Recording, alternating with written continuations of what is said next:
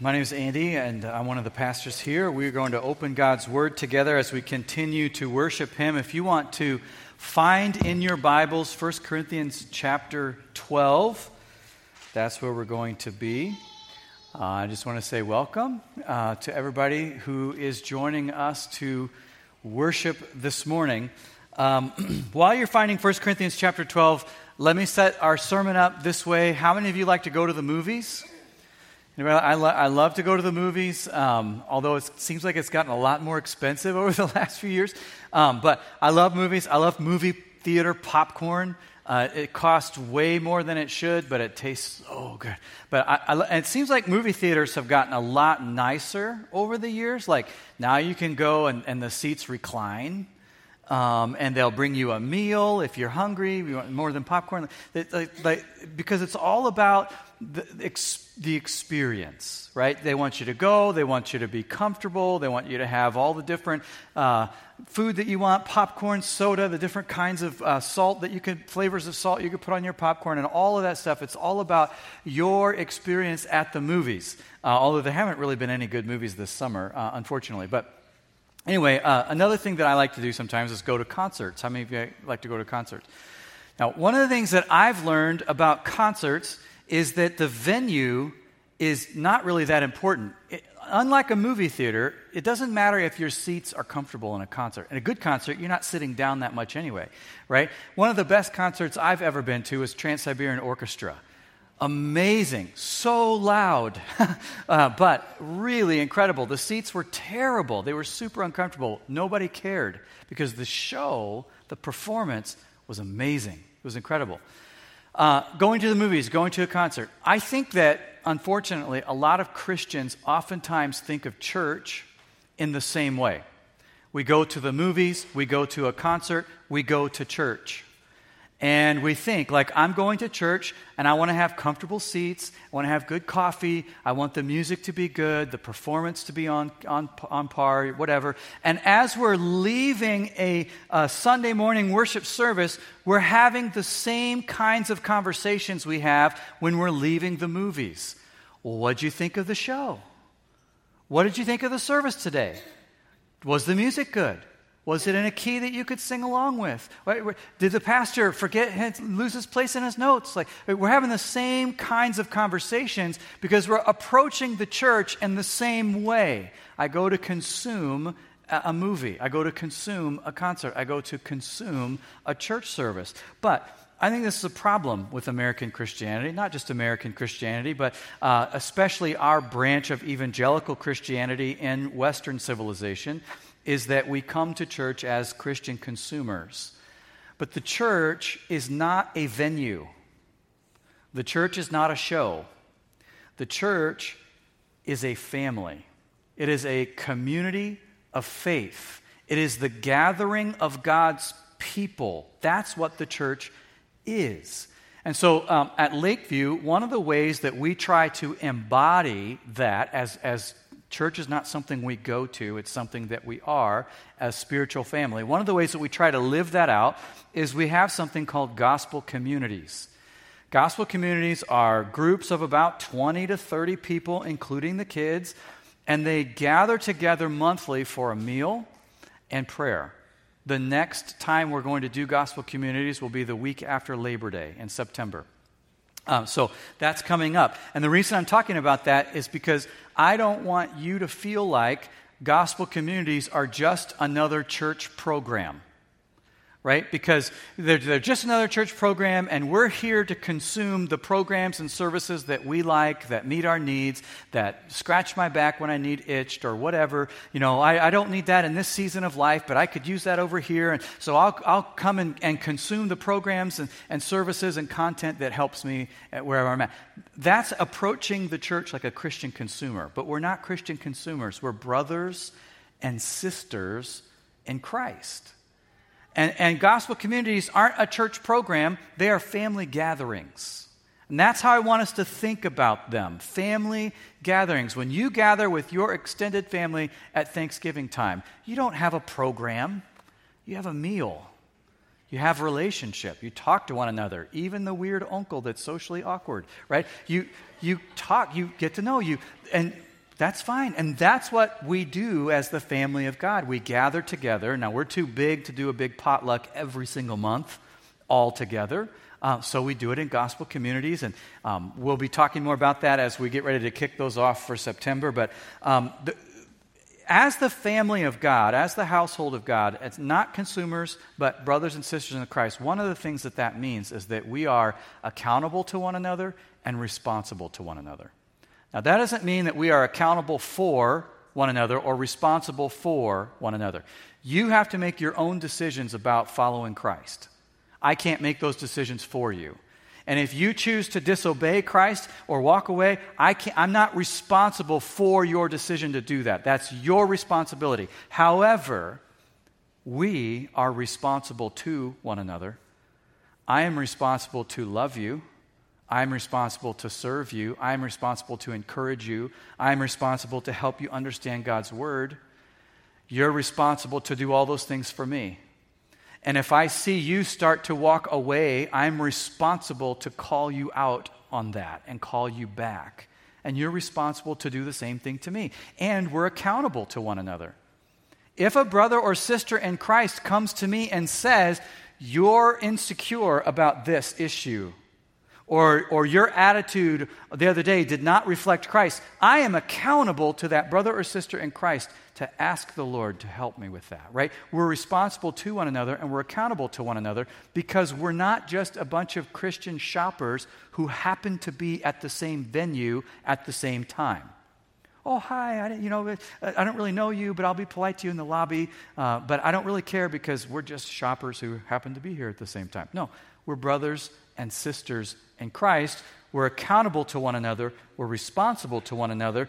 And what we're going to talk about specifically related to that whole concept today is serving one another. In God's family, we serve one another. Here's Galatians 5:13. I know I told you to turn to 1 Corinthians. We'll get there. But here's where serving one another comes from in the Bible. Galatians 5:13, just one of many verses. For you were called to freedom, brothers. Only do not use your freedom as an opportunity for the flesh, but through love serve one another. Serve one another through love, because we're part of the family of God. So we're going to talk about that, serving one another. And I think that everybody in this room, probably everybody in our society, whether they're Christians or not, knows that we should serve others. Serving others is a good thing. We all know that. So I'm not going to preach a sermon to try to convince you that you should serve one another, because we already know that we should. And I'm not going to preach a sermon to try to guilt trip you into volunteering for the nursery. Although if you want to volunteer for the nursery, you're more than welcome to. That would be really helpful. But that's not the point of this message. I want to give you a biblical perspective of serving others. And probably all of us here fall into one of three categories, right? So some of you are actively serving others. And as we open God's Word today, I hope that the Holy Spirit affirms you in your serving of other people. Some of you want to serve, but you're not really sure where to begin. Maybe you're newer to the Lakeview family. You're not sure where to start. Well, as we look at Scripture together, I hope that you feel equipped to get started in serving others. And some of you probably know that you should be serving others, but you've just been out of the practice. Maybe it's been summer, maybe you've been sick, maybe you've had vacations, maybe, who knows what it is, busy, distracted, whatever. For whatever reason, we're just out of practice. And so if you fall into that category, I hope that the message today, that God's Word encourages you to find simple ways to step back into that rhythm of serving one another. Because in God's family, we serve one another. So let's look at 1 Corinthians chapter 12, verse 7. We're going to camp out in this one verse today. To each is given the manifestation of the Spirit for the common good. The Apostle Paul wrote the letter of 1 Corinthians, and in chapter 12, he's talking about how God equips his people to serve one another. to build one another up. That's what chapter 12 of 1 Corinthians is about. And so we're going to look at this one verse, to each is given the manifestation of the Spirit for the common good. If you highlight or underline in your Bible, this would be a really good verse to underline. What I want to do is look at each phrase of the verse in turn. So the first phrase is, to each is given. To each is given. Every single Christian is given the power of the Holy Spirit to serve others. To each is given, right? Everyone, not just the staff, not just the key volunteer leaders. Everyone, all of us are given the power of the Holy Spirit to serve others. It is a gift for everyone. The Holy Spirit empowers us, right? To each, and to each is given. Paul didn't write, to each it has been given. No, he's right, to each is given. What he means is each one of us is continuously being given the power of the Holy Spirit. God is all the time giving you everything that you need to accomplish His will in any given circumstance, wherever you find yourself. God is equipping you constantly, continuously. He is giving you power in the Holy Spirit to carry out His will in that circumstance or situation. Whether it's at home, whether it's in your neighborhood, whether it's in your workplace or your school, wherever it might be, God is giving you what you need in that moment. Oh, here's an example. Praying for the sick. A lot of times we're afraid to pray and ask God to heal the sick, or to pray big, bold prayers, because we think, what if I pray for that person to be healed and they're not healed? Or what if I'm going to go out and pray for my neighbor who's sick, but what if I don't have the gift of healing? Well, then God's not going to heal them because I don't have the gift of healing. I better go find somebody that has the gift of healing so they could pray for my neighbor, because then they'll be healed because they have the gift of healing. Well, that's not really how it works.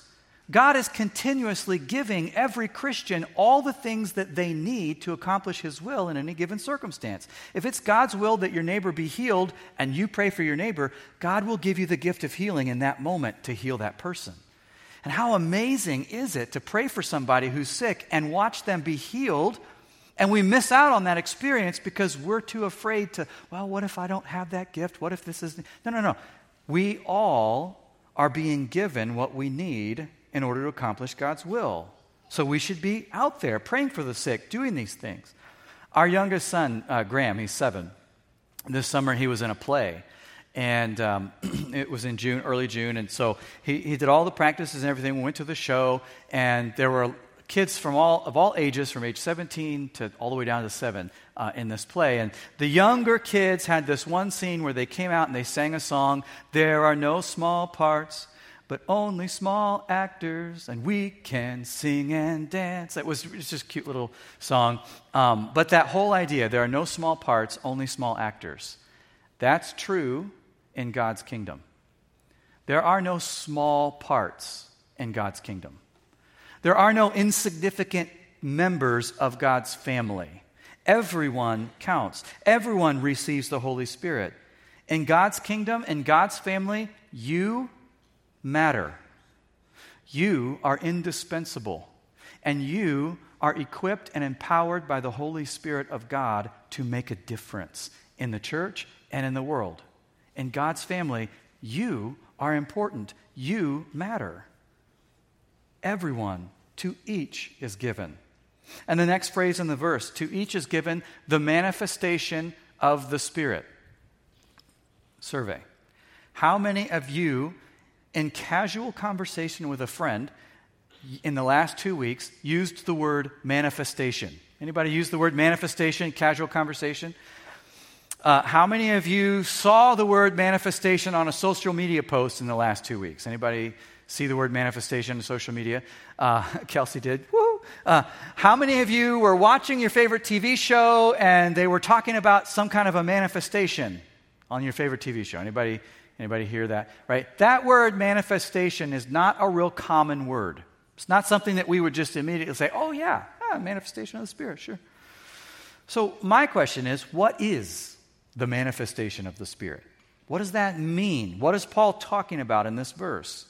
Well, to manifest something means to display it, or to show it, or to make it visible. So here's the definition of a manifestation of the Spirit. It's when the Holy Spirit displays God's grace, love, and power through you. The Holy Spirit takes the invisible attributes of God and makes them visible in you.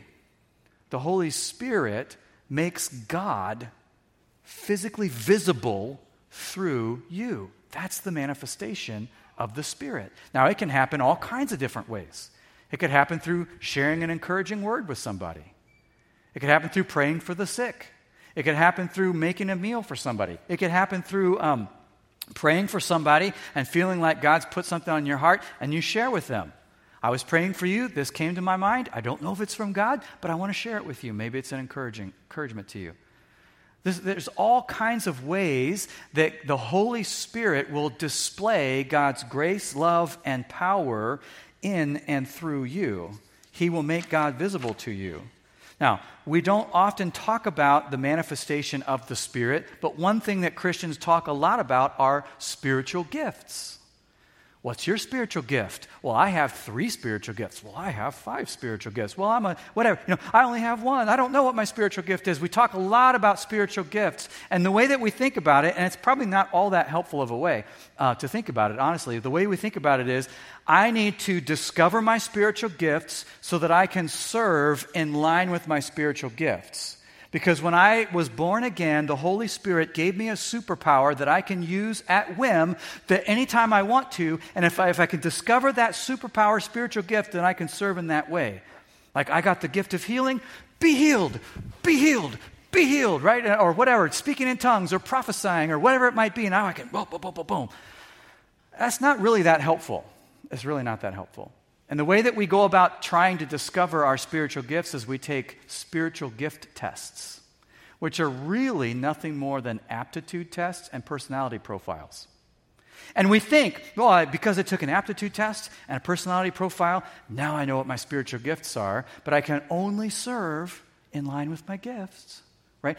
That's not really helpful. If you want to know how God will display His grace, love, and power through you, don't start with a personality profile.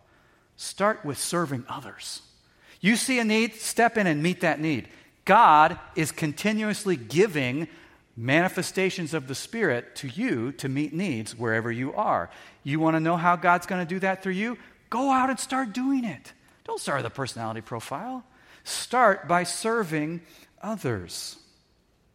Another thing I wanted to say about this manifestation of the Spirit is this. Stop being insecure about what you can accomplish in God's kingdom. We have the Holy Spirit of God. God Himself is living inside of your body. Don't come and tell me what you can't do in God's kingdom. There is no limit on what we can do as God's people empowered by God's Spirit for God's kingdom. There's no limit. We have God's Word right here available to us. You have it on your phone in 100 different translations. We have the Holy Spirit of God empowering us. We have the family of God, the church, encouraging and equipping us. There is no limit to what we can accomplish in God's kingdom. Don't tell me what you can or can't do. Well, I can't do that. I could never do this. I don't know how to do that. No. In God's kingdom, you have the Holy Spirit of God.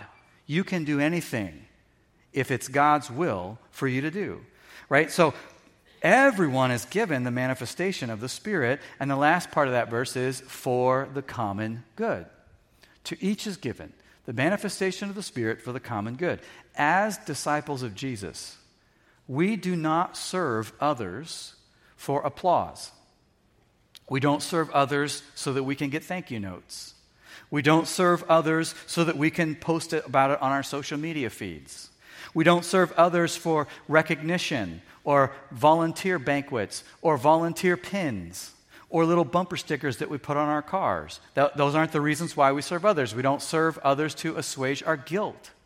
We don't serve others to virtue signal, right? These are not the reasons why we serve others. We serve others as disciples of Jesus for the common good.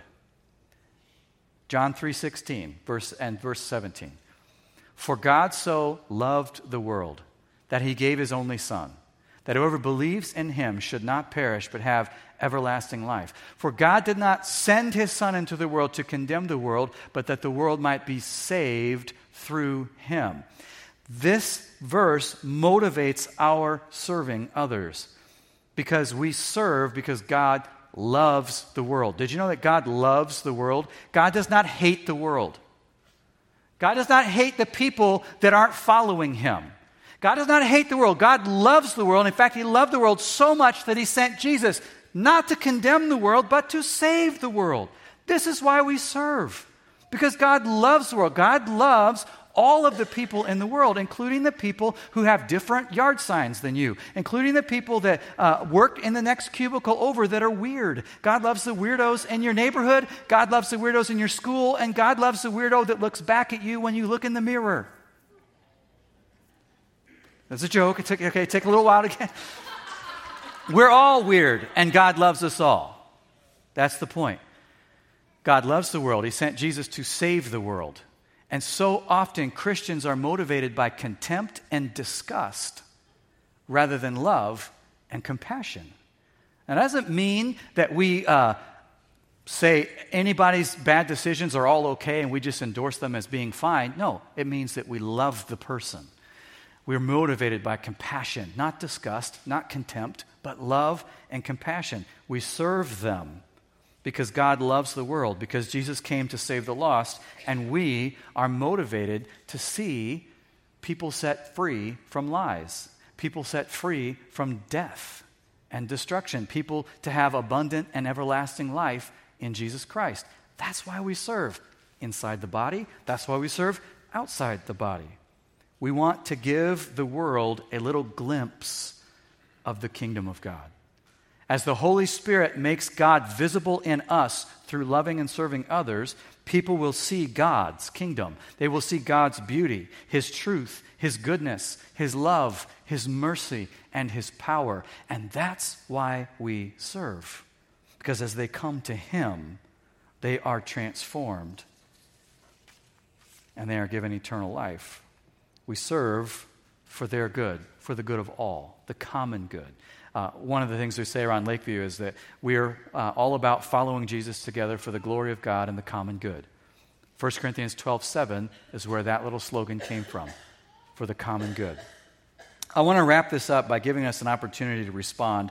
And so there are a couple of half sheets. If you didn't grab one off the communion table on your way in, you can grab one on your way out, or maybe a couple of guys could get up and hand these out.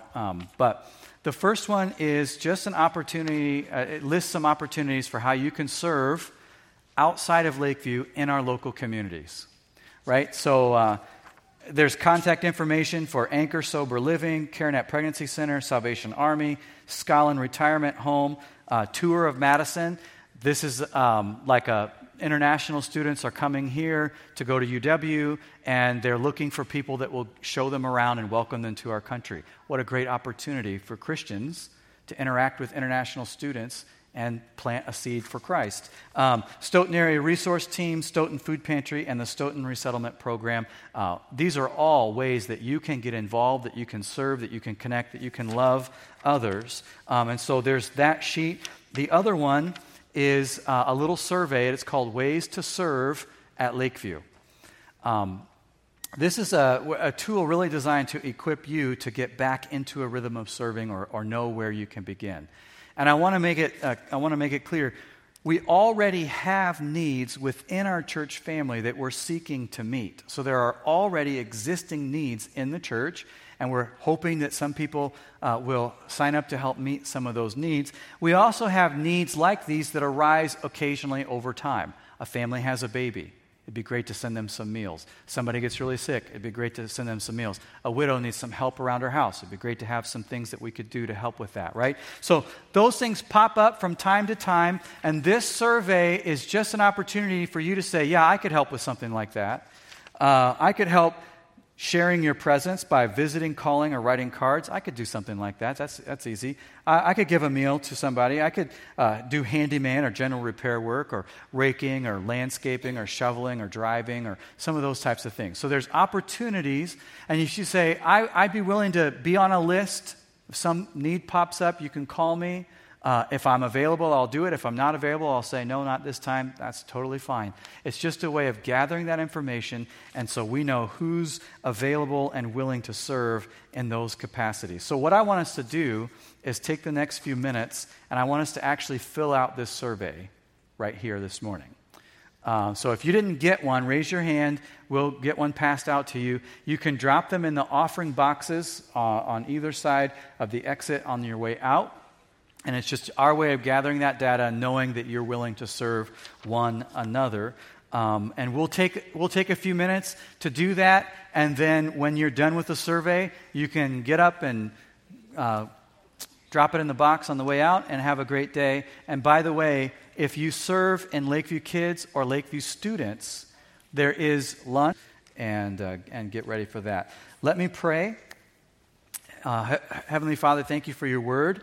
Thank you for sending your Son to die in my place for my sin, in our place for our sin. Lord Jesus, you gave us the greatest example of serving by giving of yourself, pouring your blood out on the cross for our sins. You served us in that way so that we could be free and have everlasting life. And we want to take that life, empowered by the Holy Spirit, and we want to share that life with others through serving them. So would you just motivate us? Would you stir in our hearts? Would you call us to what we're supposed to do? Would you show us which boxes to check on that little survey form and how we can love one another well for the glory of God and the common good? In Jesus' name, amen.